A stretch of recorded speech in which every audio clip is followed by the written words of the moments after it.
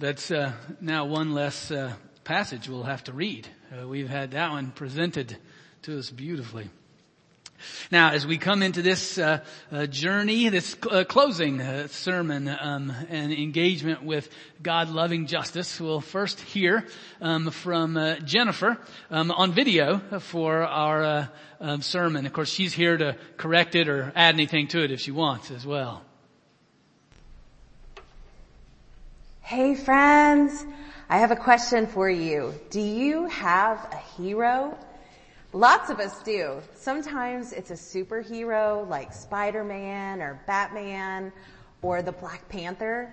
Sometimes it's a singer or a dancer, maybe an actor or actress. Well, I have a hero that I just love to think about and to talk about. His name is Harry Potter. And you may know him because he's really famous from some books that were written about him. Also some movies that were made about him.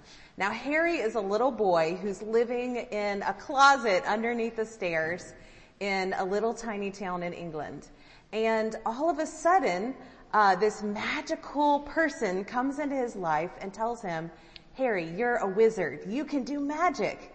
And then it begins this huge adventure of Harry basically learning how to do magic so that he can save the world from this really terrible evil person. Well, did you know that in the Bible there is one big hero, and his name is Jesus, and he is talked about all throughout the Bible.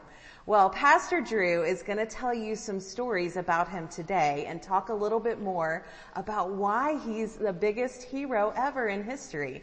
But I wanted to read you a little bit of what we're going to talk about today from the Bible.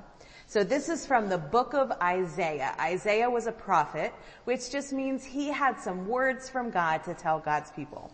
And this is what he said about the hero Jesus. He said, a green shoot will sprout from Jesse's stump. From his roots, a budding branch. The life-giving Spirit of God will hover over him. And the Spirit that brings wisdom and understanding, the Spirit that gives direction to us and builds strength. The Spirit that instills knowledge and a fear of God. Fear of God will be all his joy and delight.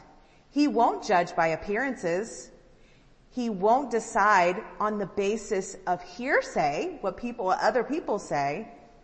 He will judge the needy by what is right, and he will render his decisions on earth's poor with justice.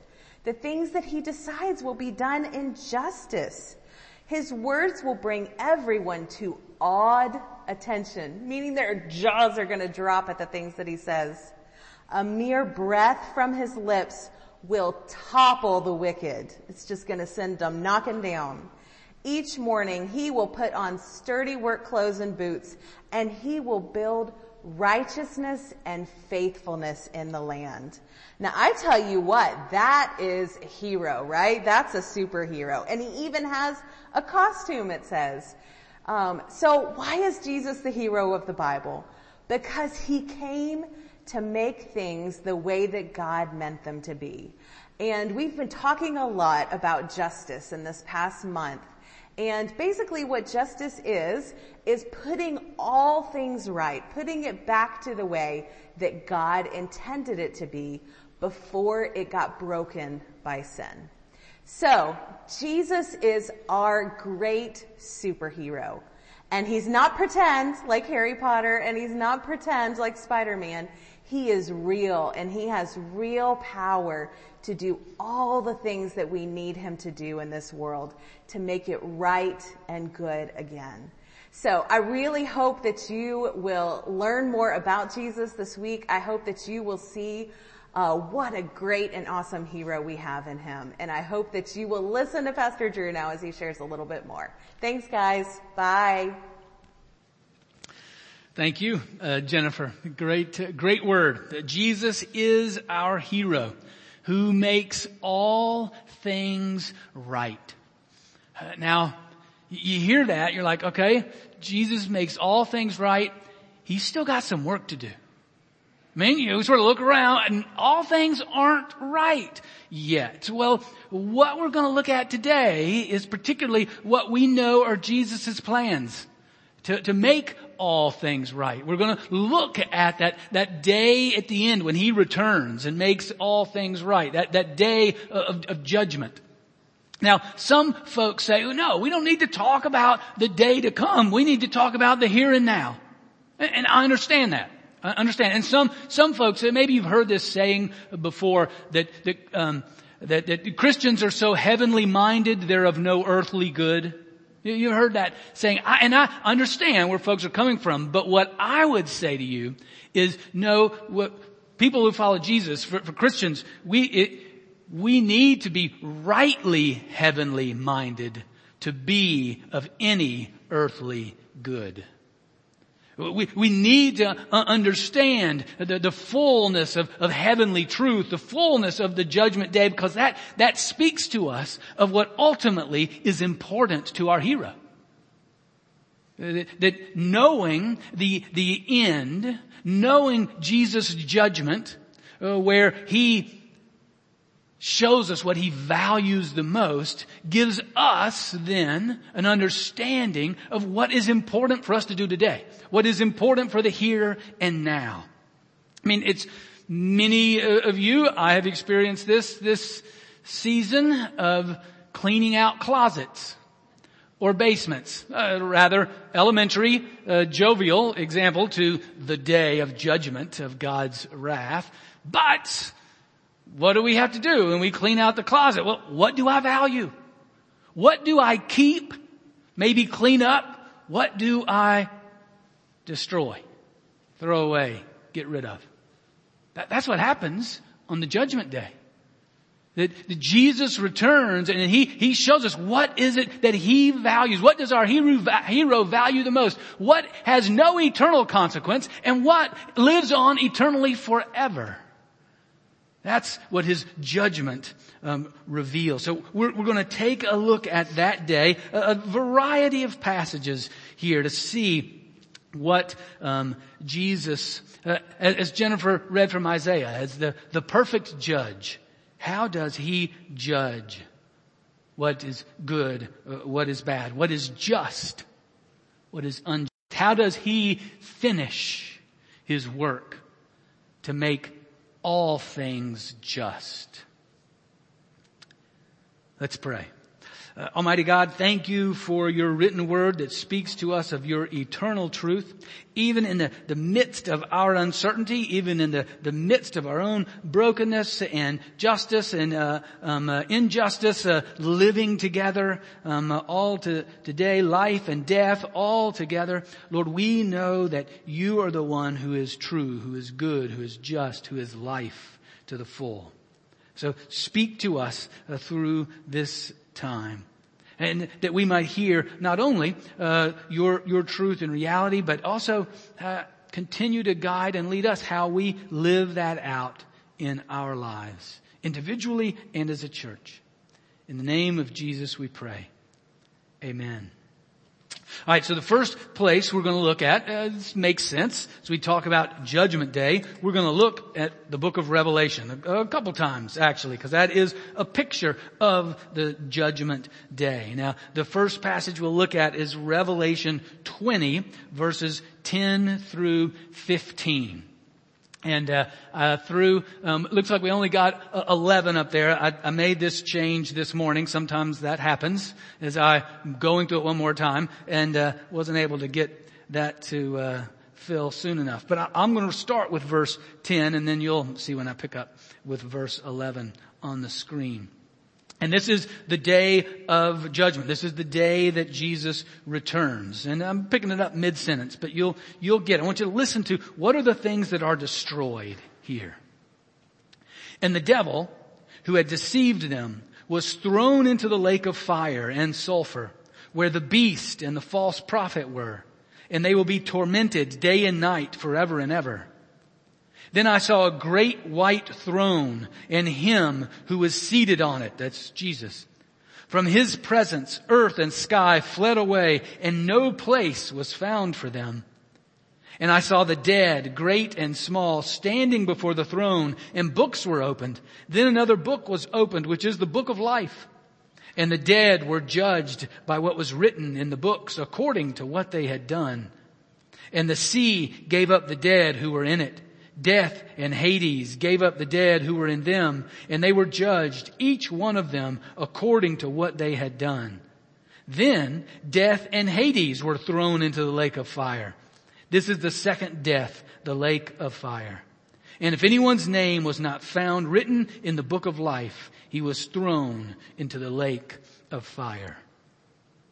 Upon returning, Jesus destroys all that is evil.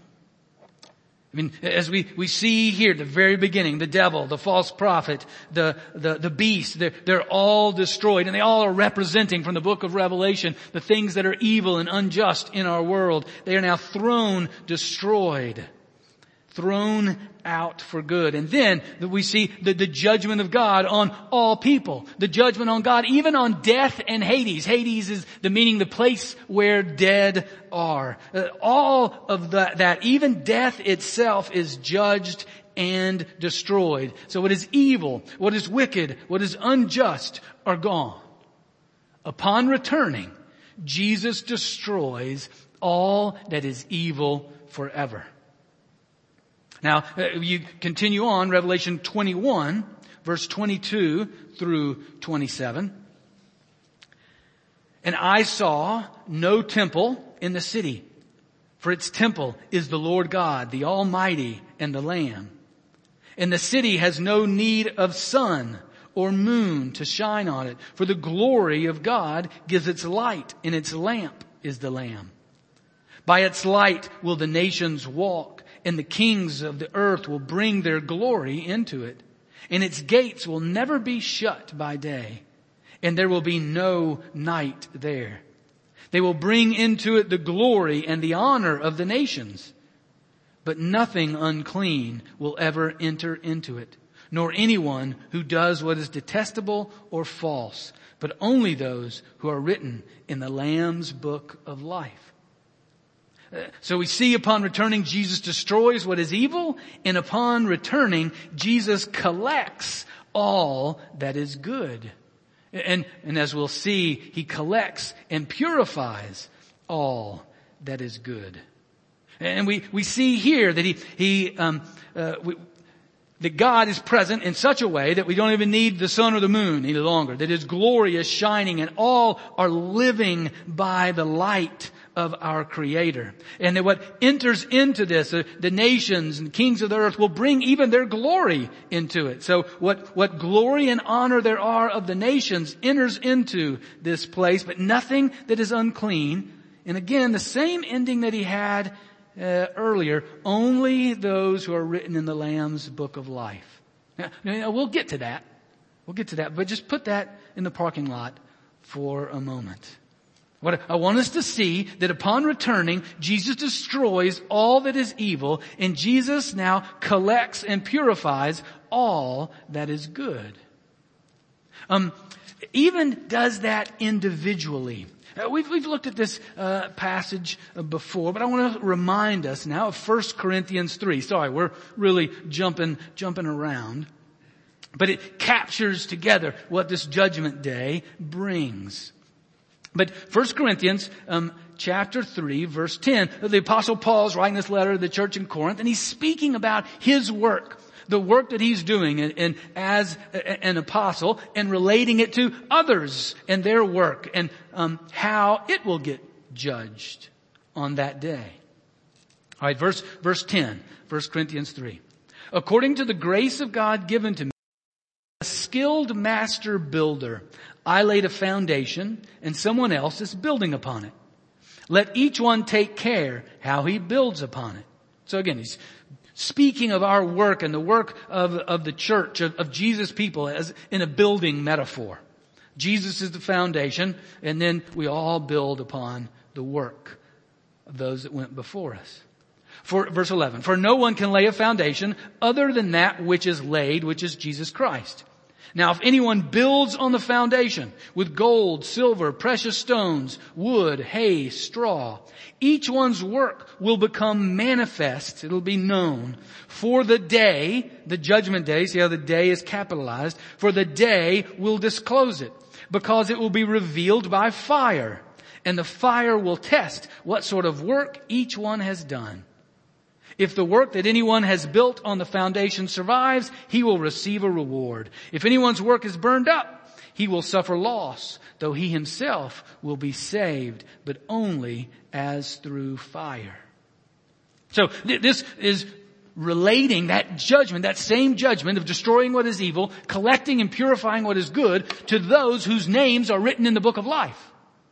To those who have been saved from the judgment of destruction, and now through the judgment of collecting and refining, they're a part of that. Paul compares our lives to different elements. The wood, the hay, the straw. Those are the things that we do that are not part of the justice, the goodness, the righteousness of God. And they are destroyed when they go through fire. What happens to wood, hay, and straw? It's destroyed. The things that God does in and through us that are good, that are just, that are righteous, those are the things that are compared to gold, silver, precious stones. For they go through fire and they are purified. Upon returning, Jesus destroys what is evil and he collects and purifies all that is good. And as we just had presented to us, or Matthew 25. We know that passage as well, where Jesus is using Judgment Day as that day to say, those who did not care for the vulnerable, for those who were in prison or poor or hungry, he said, you go to this place of destruction. Those who did come to this place of life. Again, demonstrating what is valuable to Jesus. Demonstrating to us what is eternal. Upon his return, the just judge destroys what is evil, purifies what is good for all of eternity.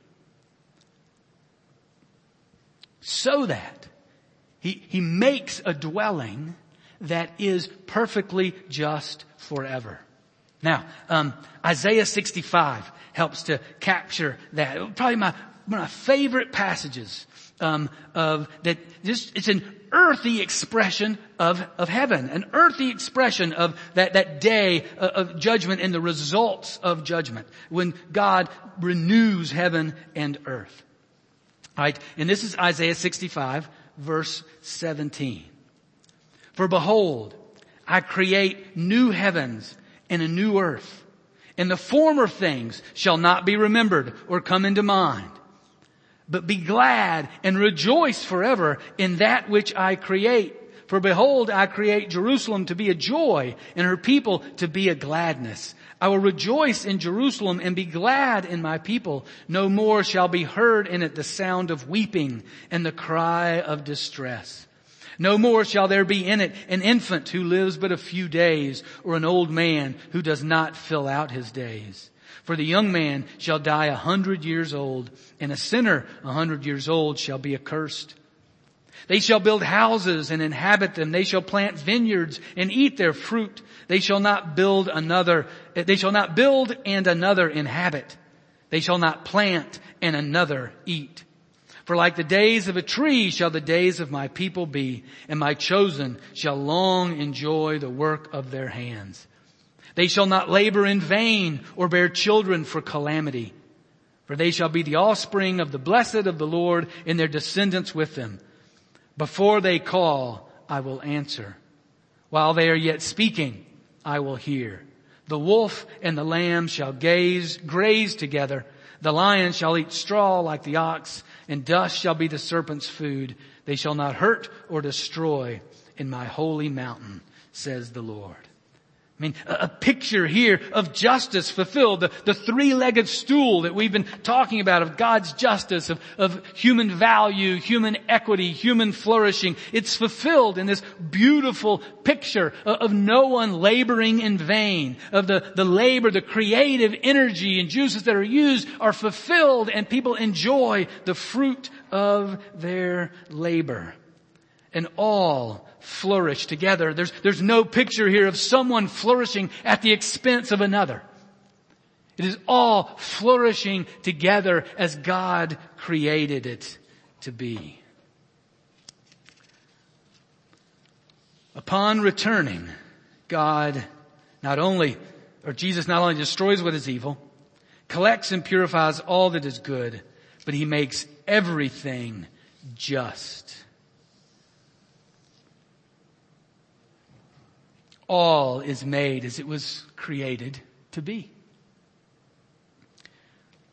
Now there's one more then specific item to address that I've mentioned all along, told you to put on the parking lot. Let's bring it back into the headlights now. Those whose names are written in the book of life. Whose names are written in the Lamb's book of life.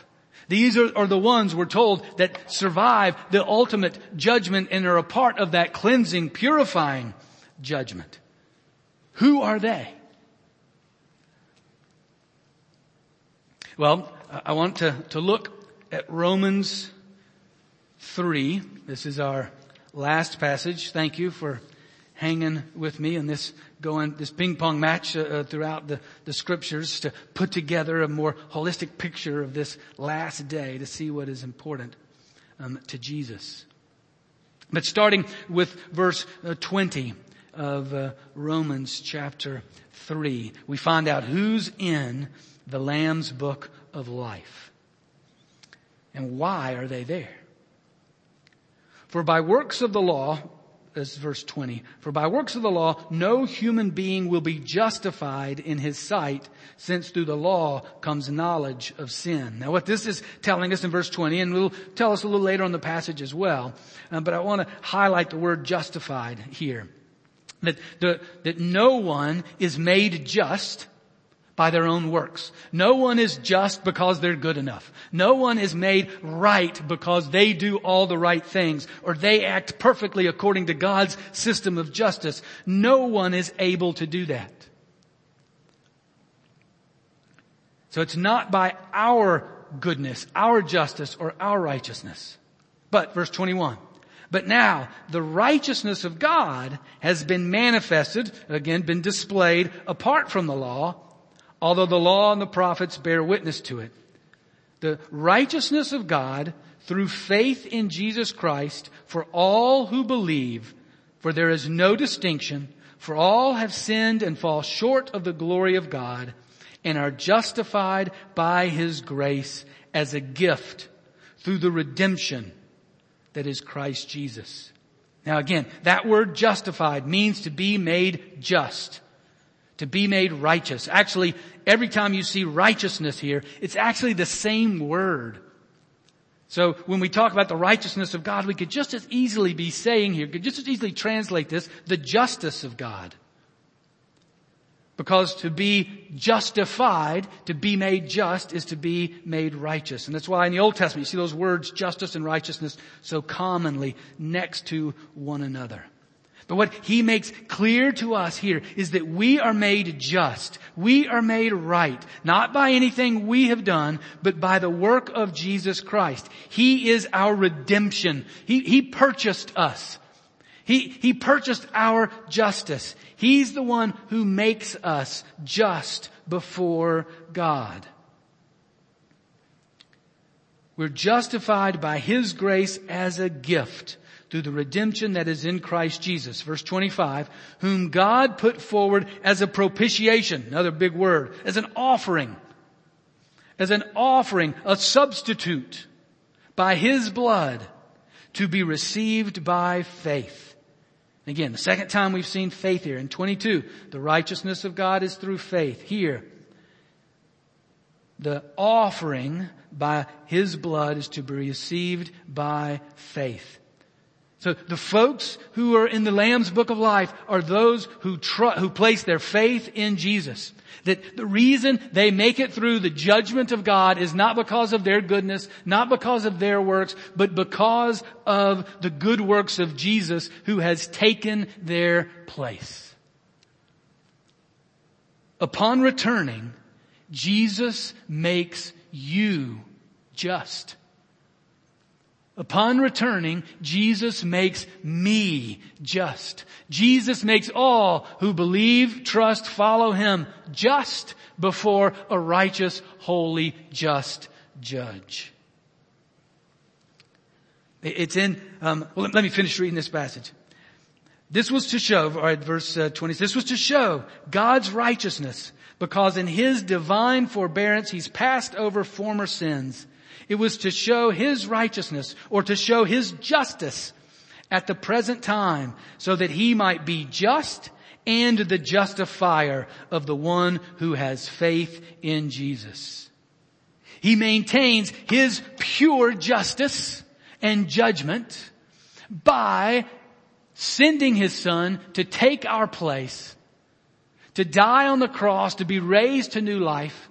As Paul says in his later letter to the Corinthians, He who knew no sin became sin on your behalf so that you might become the righteousness of God in Jesus.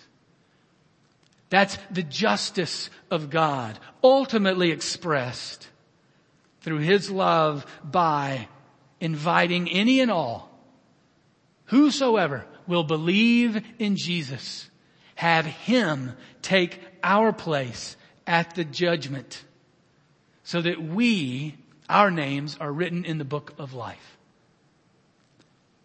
That's the grand act of sacrificial love of our just judge who declares us guilty, comes down from the throne and takes our place.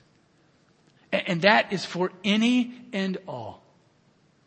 And so if you're hearing this today for the first time, and you're saying, that's it? I mean, it's that I believe, I trust in Jesus. I'm interested in that.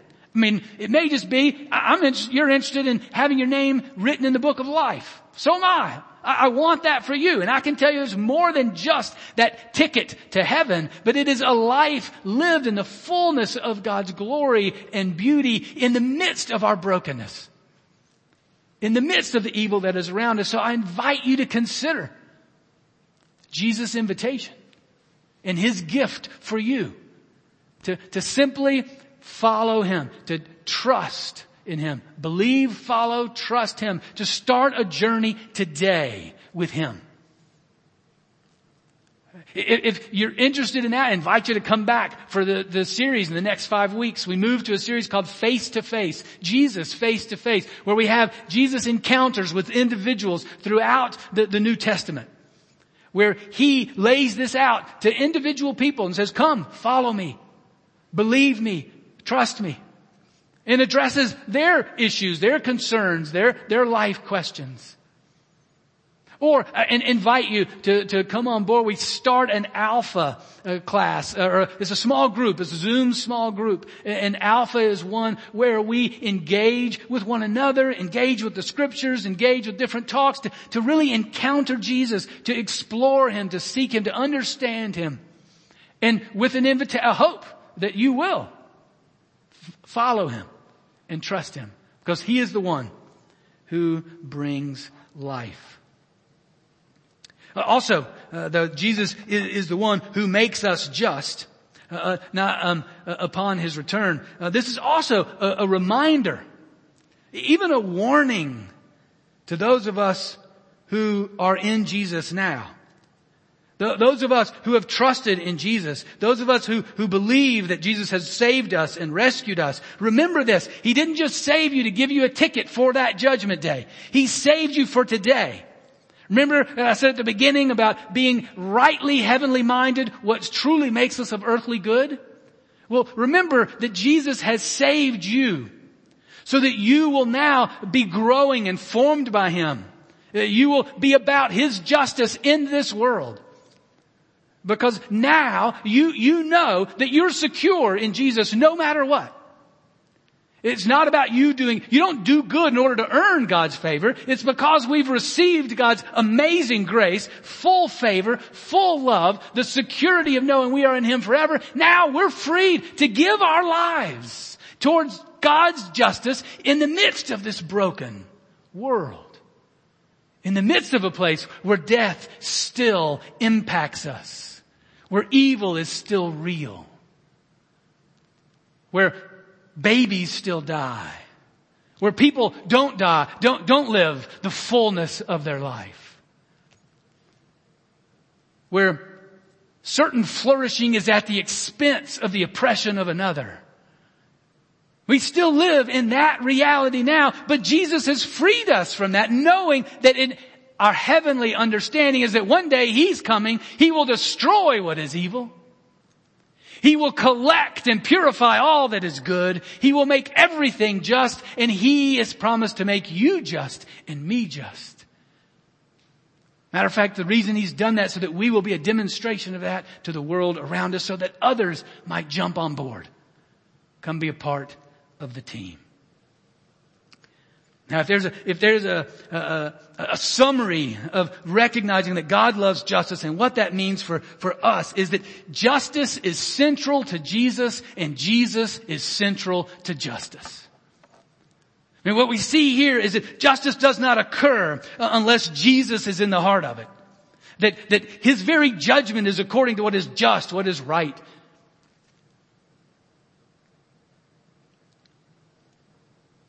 He is the one who is just judge and defines what is justice for us. So justice is central to Jesus. That's why he could use a passage like Matthew 25 to tell us what is so central to Him upon His judgment. And the other is that justice is central, that Jesus is central to justice, in that justice is impossible without Him. And that's really what Romans 3 is saying. If we're going to try to be just by our own power, our own strength, forget it. It's not going to happen. It's a spiritual power of evil and destruction that is greater than even our combined forces of everyone here or watching. It is the work of Jesus. Jesus is central to justice. We can't do this on our own.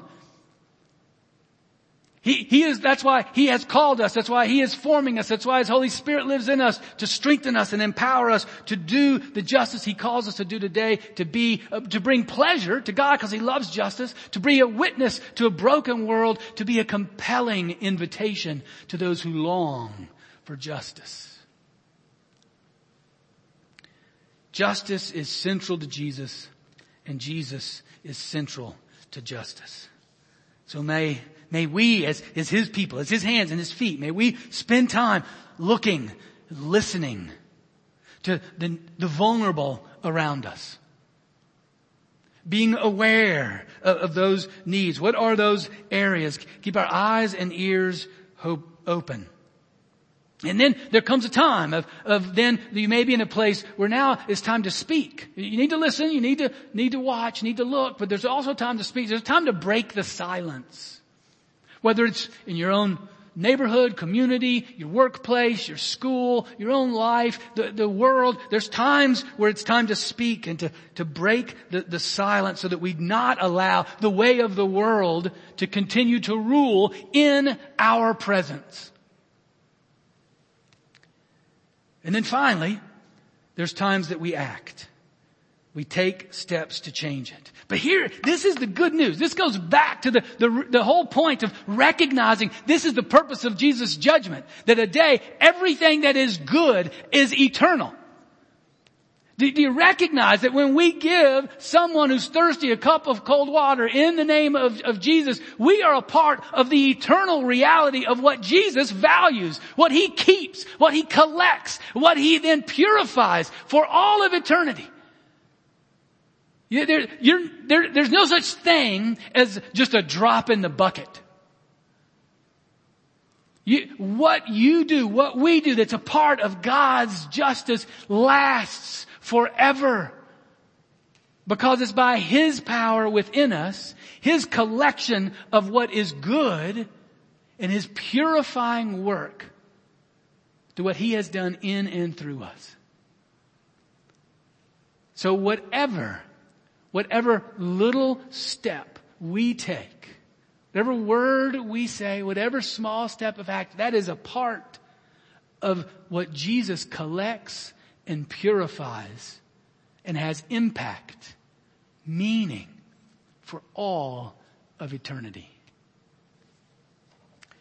May we indeed be a people who are so heavenly minded that we are of inestimable earthly good.